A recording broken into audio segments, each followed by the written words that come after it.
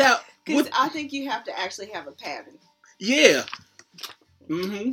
Okay. That is funny.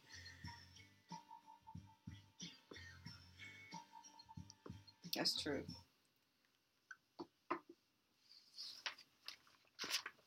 Hello, everyone. Welcome to SheMD Podcast. I'm Dr. Marlise Hill Ali, MD. And I'm DJ KGB on the set once again. And off camera, as always. As always. Today, we're going to do things a little bit differently. So, yes. You know, we always give you guys our email address.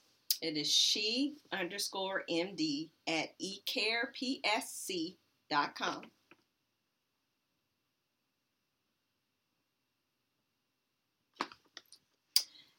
And you can email us your questions, and we will answer them, reply to the email as well, but we will also answer them on air because, like we said, when people ask questions, a lot of times other people also have the same questions. So we've chosen a question from each podcast. You guys, we've been blessed enough to get questions, multiple questions for each podcast, but I've chosen one from each podcast. And you guys, if you all have further questions, the ones who sent us the questions, please email me back. And we love the response, and we love the response from our audience. Exactly. Okay. And we love the questions, so exactly. keep them rolling in. One day, when we get enough viewership, we'll go live. Okay, and we'll actually do a live podcast, live and direct. You know, live comments and feedback and that kind of thing. But what I've done is I've broken them down. We've had 6 podcasts so far, so I've broken them down. I'm going to give a summary of each podcast. Then I'm going to give the question and then give the answer. Okay. So the first podcast we did is DJ KGB's favorite one so far is female sexual health. Female sexual health. Okay. So the summary of the advice from this podcast was sexually active females should have pap smears, pelvic exams, and breast exams yearly by a physician. You should require your partner to be tested for STDs. You should get tested for STDs. You also need to meet with your doctor to discuss what birth control option is best for you, as the consequence of unprotected sex is pregnancy. Okay. Unprotected sex also leaves you vulnerable to STDs. So if you're smart, you'll also use prophylaxis as well, such as condoms, female or male condoms. If you're over the age of 40, ladies, you have a mammogram every 1 to 2 years. And colonoscopy should be done 10 years before a relative who was diagnosed with colon cancer or at the age of 40. Okay? Now, we got a very interesting question, DJ KGB. This was from a female. And, you know, I'll just take part of the email out. She says, Dr. Ali, I have pain when I have sex now. Mm-hmm. This started in my 30s. I had 1 child via C-section. What do you think I should do next? And what do you think is wrong? All right, that's a loaded question, right? There's lots of stuff. Yeah, she has some stuff going on. So the first thing that I advised her of course, was you need to make an appointment with the OBGYN. I referred her to a friend and told her that she would definitely have to have a pap smear pelvic exam. Would likely end up having a pelvic or vaginal ultrasound so that they could get a good view of the anatomy of her reproductive organs. So, you know, it's hard to say exactly what it is, okay? But if I had to give one thing that would be at the top of my list, mm-hmm. It would be endometriosis. Oh, okay. You know, outside of there being other complicating factors like depression, that's complicating her sexual experience.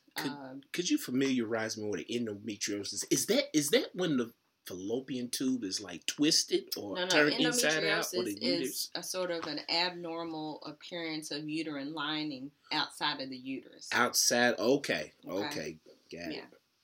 And so, you know, that is one of the things that can sort of come up and, you know, be an issue.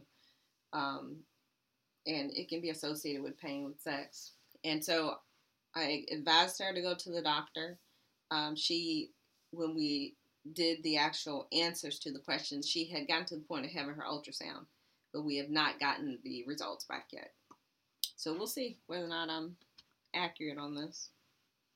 So our next subject, male sexual health, okay?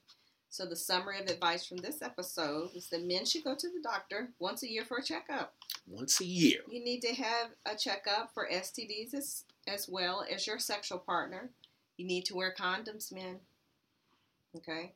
You need to discuss if your sexual relationship means exclusivity. You know, what does monogamy mean? What does having unprotected sex mean to you and the person you're involved with? At age 35, men should start discussing ways of having the prostate checked. There are multiple ways. You need to discuss those with your physician and choose what's best for you. I'm a woman. I got 3 or 4 wives. You're killing me. Hey, you know, I need what I need. Well, yeah, okay. A little harem here or there. You're killing me. You have to, that's a lot of work. Yeah, true. So, men, you need to have your colonoscopies too. At age 40 or 10 years before your relative who was diagnosed with colon cancer, okay? And, you need to go to the doctor, men.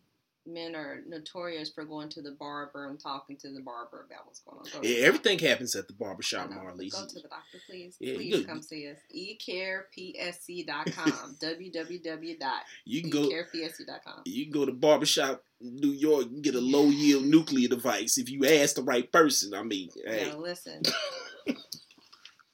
Go to the doctor, people. Please. My God. Go to the doctor. Question. Got a question from one of my peeps. Okay, this is a former patient. Now has reestablished care. But he's like, Dr. Ali, I'm now waking up at night 4 to 5 times every night to pee. When I go pee, I feel like I gotta hurry up and get there. And I feel like when I get there, I can't start my urine stream. Then when I go, it's hard to stop. And then when I stop, I feel like my bladder is not completely empty. What in the world is going on? Well, it sounds like there might be a little bit of an enlarged prostate when you start talking about nocturia, nighttime urination, urgency, I got to get there real fast, frequency, hesitancy, I can't start my stream, sensation of incomplete voiding, my bladder still feels full, it sounds like BPH. Go to the doctor, have that prostate exam, and get evaluated to see what's going on. Mm-hmm. And that's what he did, and he actually did have BPH. Oh, wow. That was textbook symptom. Wow. All right.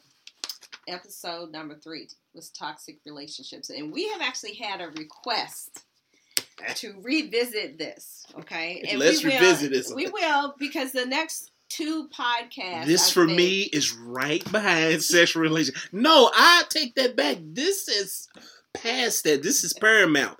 Toxic relationships. I've been in enough of them. Yes, I love this. Yeah. I'm going to get my medical degree in this. We're going to, we will touch on toxic relationships in the next couple of episodes. Yes, let's touch it. Let's caress it.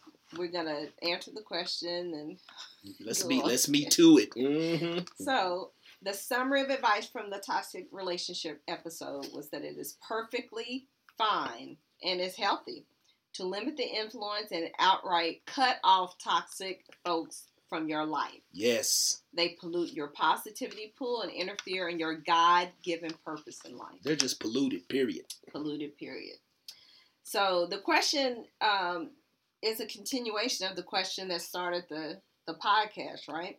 So my patient emailed me after listening to the podcast about toxic relationship, and her question was, what does she do with the guilt she feels with the thought of distancing herself from her family? She goes to her priest at the Catholic Church if she's so guilty. Listen, there are so many different ways to address that. We thought we were going to have He MD here today, Dr. Shahid Ali, MD. He is the He MD. He's not with us today. He's the psychiatrist, and he's probably better suited for this because I'm the internist. Because I feel like anything that takes away from your positivity and your ability to be not just productive, but at your best is a problem. So, being case in point, I'm going to use a recent news story. So, recently, North Carolina's been in a political turmoil, right, because of that the race there, right? Mm-hmm. And they've been trying to figure out if they have been doing things illegally, gerrymandering, voter irregularities, and those kinds of things. Mm-hmm. So yesterday, keeping people away from the polls. Yes. North Carolina, U.S. Assistant Attorney testified that he told his father, who's the candidate who is in question as to whether he's done something illegal to win the election, that the person that he hired, they were concerned that he was doing some illegal things. Okay? So this Harris, U.S. Assistant Attorney told the world that he told his father that his guy was doing some illegal stuff. Mm-hmm. Now, and they were. Yes, and he concluded his testimony with a plea saying that they needed to change the political system, but they didn't know he was going to testify. So I bring this up in this context because can you imagine you being a son who's an up-and-coming U.S. attorney, okay, who is on the rise politically, right? You have this father who's a candidate. He's a controversial candidate. Mm-hmm. They're doing things that are questionable, right? And you've told him, Dad, this person you're operating with this guy's doing some things that are questionable, but he goes ahead and he does it anyway. Right. Who better to tell evil about than your dad? Right? He does it anyway. And now this guy has sworn to uphold U.S. law and the Constitution. It says, my father has done something. His father put him in that position. Can you imagine how toxic his father is? This guy did the right thing. He had the integrity to do the right thing. I think that anytime someone puts you in a position where you have to compromise your integrity, that's toxicity.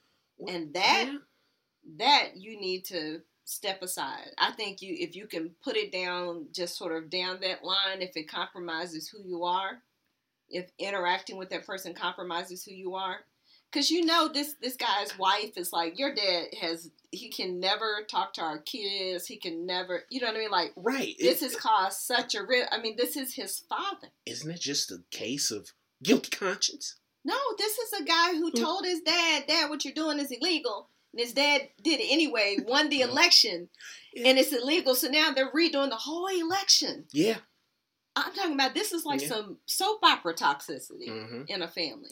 But I kept thinking about this young man who is an up-and-coming star in the legal community who has to testify, my father is a cheat, my father is a liar, my father will cheat to win. How is this young man ever supposed to get a break? Even though he told the truth. And these are adults. These are adults. Yeah, these are adults. These are adults. So he's been like that pretty much his whole life. I don't think so this young man has chosen the other side. I just think that this is a perfect example on how to deal with complex family relationships and toxicity. Because, coming to grips with certain things. Coming to grips with things. Just like Anakin and Vader. Because his father his father was basically putting him in a position to sacrifice his future for his father's political gain. Yeah, Anakin and Luke Skywalker. It's like, that is absolutely the thing. Yeah. And his father was sitting over on there crying, face all scrunched up. Please. Come on, dude. You put your son in that position. Your son is an assistant U.S. attorney. Right. In the state of North Carolina. Luke, I'm your father. Man, come on. Yeah. So I think that's a perfect example on how to deal with toxic family members. And your integrity is aligned with your morality and your ethics. It's aligned with your spirituality and your religion. And any family that interferes and corrupts you from your purpose with the Most High, that family has to be set aside. And even just to have that running through your mind constantly, I know something bad. I need to clear myself of this. mentally. Because it can It's- take you down. Yeah, it's messing me up. Interfering.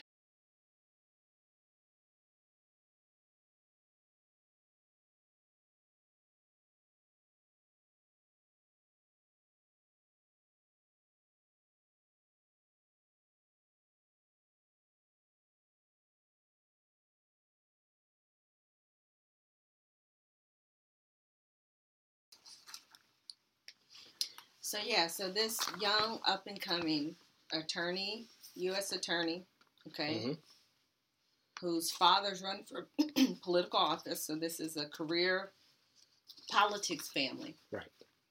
This man, his father has been this way, his whole life. Right. He's been Right. sort of borderline corrupt his whole life. So you have this young man who grows up to do law and decides, I'm going to follow the letter of the law. I'm going to commit to following the letter of the U.S. law and protecting the Constitution. Right. Gets wind that one of the guys working with his dad is shady. Says, Dad, this dude is shady. It's politics. But your son is a U.S. attorney. You don't heed it. You win the election, and then there's all this drama behind it. Now they're going to have another election because they now know that what was done was inappropriate. They're going to redo the whole thing. Now, how narcissistic must this old man be to decide that his political career was more important than his son's future? He basically told his son, you choose me or you choose yourself. You choose me or your career. Wow. That's basically what he did. Now, you got to be Wow. a really toxic individual, a toxic parent to put your child in that position. I have the utmost respect for Attorney Harris for having the integrity, the moral compass, and the ethics to say, I told my father. Choose me or choose doing the right thing. Right. Wow. That's toxicity you walk away from. You Wow. close the door away from that. That's Any deep. toxicity that makes you have to compromise your integrity, your morality, your ethics, your relationship with the Most High, you got to go. Yes. That's crazy to me, isn't it? That's Yes. crazy. Now let's apply that to everyday people. Yeah. You need to put that in perspective. Just everybody walking around every day, going through their day-to-day, getting up, going to work, and having to deal with a family members, plural, and you have to deal with this. Oh, yeah. And you still have to function and perform and do all the stuff that you do at work. I know that can take a toll on you. Yeah. That's why I have all these gray hairs. Yeah, tell me about it. So, yeah, that's another shit. The next time we talk about toxic relationships, we will have MD here. He doesn't know I named him that. But we will have Dr. Ali. I will notify him. He knows now. Peace to my brother-in-law. So the next episode was using the healthcare system. We have a summary from that. Basically, it's very simple. Go to your primary care physician for all your healthcare. Stay out of emergency It's room. very simple. Just if you have an emergency, go to the emergency room. An emergency is bleeding, loss of consciousness. One side of your body just goes limp. You have chest pain like an elephant is sitting on your chest. Those are emergencies, right? But if you have a cough, cold, or something like that, call and get into your primary care doctor. And if not, ask your PCP where you should go, and they'll refer you to a urgent care center, like immediate care center. Hey, yo, I don't know about you. Look, I love this summary recap, but this is just me. I've been in the emergency room. That is the fucking worst experience. I mean, yo, you sitting there, cut open a bleeding area, just waiting to get help. I don't like the emergency. When you're cut open and bleeding, they're gonna put you. They're not gonna triage you. They're gonna. bring What you are they back. gonna do? Yeah, they're not gonna leave you out in the but waiting room. that priority they're of gonna like, prioritize. yeah, this man has a brain edema or something. Did and then this one, he's top priority. Yes. And then the next one is the one with a laceration. A kind of deep laceration. He's next, and then you have all these people. Oh, I'm here because my nose is stuffy. Get the fuck out of here. Go to your. This the worst. I don't. Yeah, go to please. To your yes. Care doctor, okay? Yes, please. So, yes, do that. Question. As we alluded to, when I took my mama to the hospital, we were there for 10 hours. She had fallen and had a few scrapes. Why did it take so long, Dr. Ali? we just said it. During triage, the emergency room nurses will assess the patients for the acuity of their condition. Say it again. If you're deemed not emergent, you are placed in line for care. All emergencies are pushed back into the ER for acute treatment. Okay, acute treatment. All non-emergent things are pushed to the waiting room and put in line. Okay? And so emergent care is delivered first, no matter who gets there first, is what I need people to understand. Right. So if you were there 10 hours, what it tells me is that there were several emergencies that occurred during those 10 hours. That's right. Okay, whether it be motor vehicle accidents or whatever that require the emergency room team's full attention. When the emergency room team is responding fully to true emergencies, then every other people's care slows down in the emergency room. If you are in the emergency room for a paper cut, you're a dime holding up $1. Yeah, I mean, the emergency room is built for emergencies. And so they triage everyone, risk stratify them for who is acute, and then they will see the acute first. For non-acute issues, for urgent issues, go to your primary care doctor or urgent care center. Okay. Next episode was childhood trauma. And do we have an update now? How fitting that we discussed childhood trauma and Kels. Yeah. And Kels has now been indicted on 10 counts of sexual assault. Yeah, he was kind of the focal point of our childhood trauma. Yeah. He was the focal point episode. Of that, and he is now locked up, y'all. So, our summary of childhood trauma is that childhood trauma is way more prevalent than we realize, okay? And it takes professional health care providers to help you through the effects of childhood trauma. Just acknowledging trauma is traumatic. Okay. So, question. My older cousin was really mean to me growing up. I avoid this person at all costs. Everything they say to me angers me. What should I do? Oh, mental bully. Yeah, this is another answer for HEMD. Because, like I said, you do need to get professional help for these kinds of things.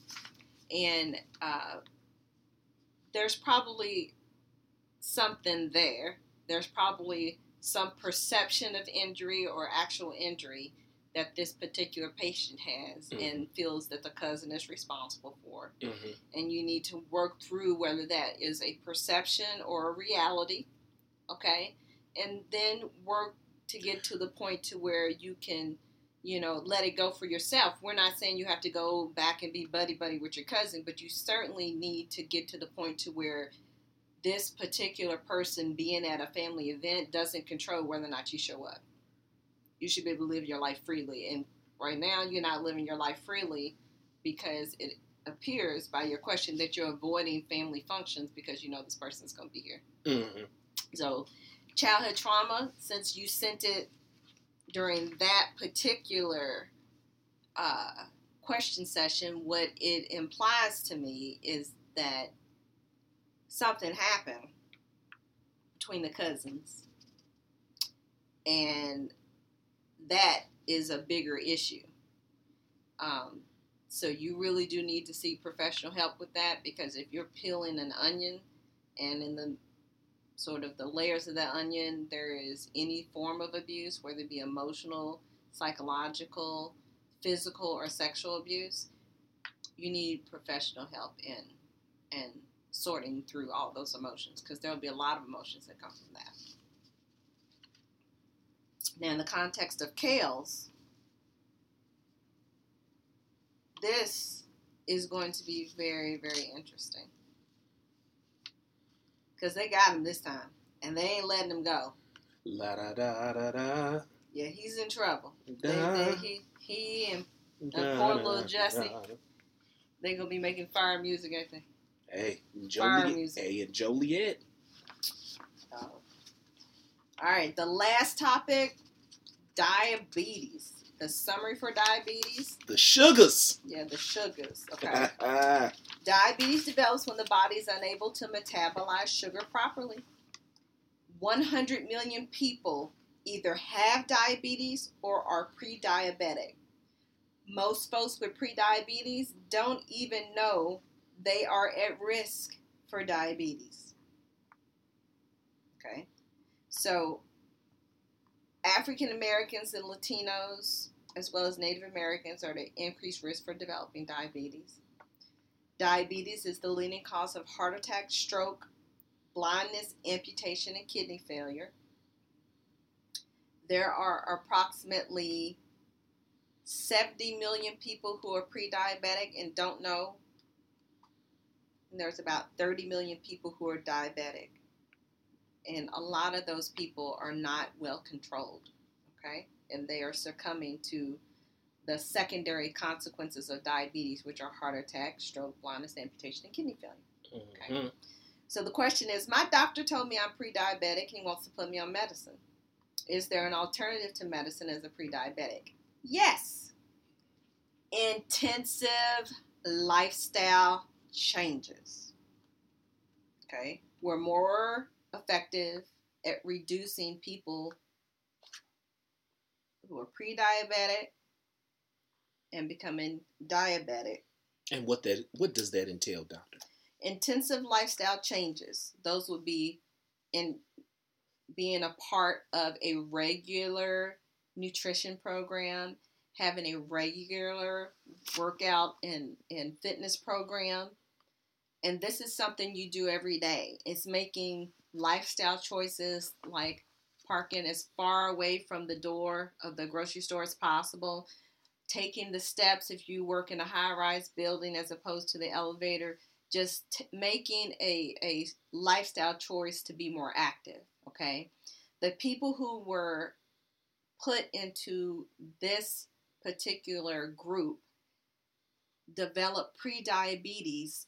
40% developed diabetes, and everybody was pre-diabetic, okay? Mm-hmm. So the people who were put in the intensive lifestyle change group developed diabetes 40% less than the people who were on metformin, which is a medicine to treat diabetes, but you can give it to pre-diabetics because it helps their tissues to become more sensitive to insulin, and it can help them to keep their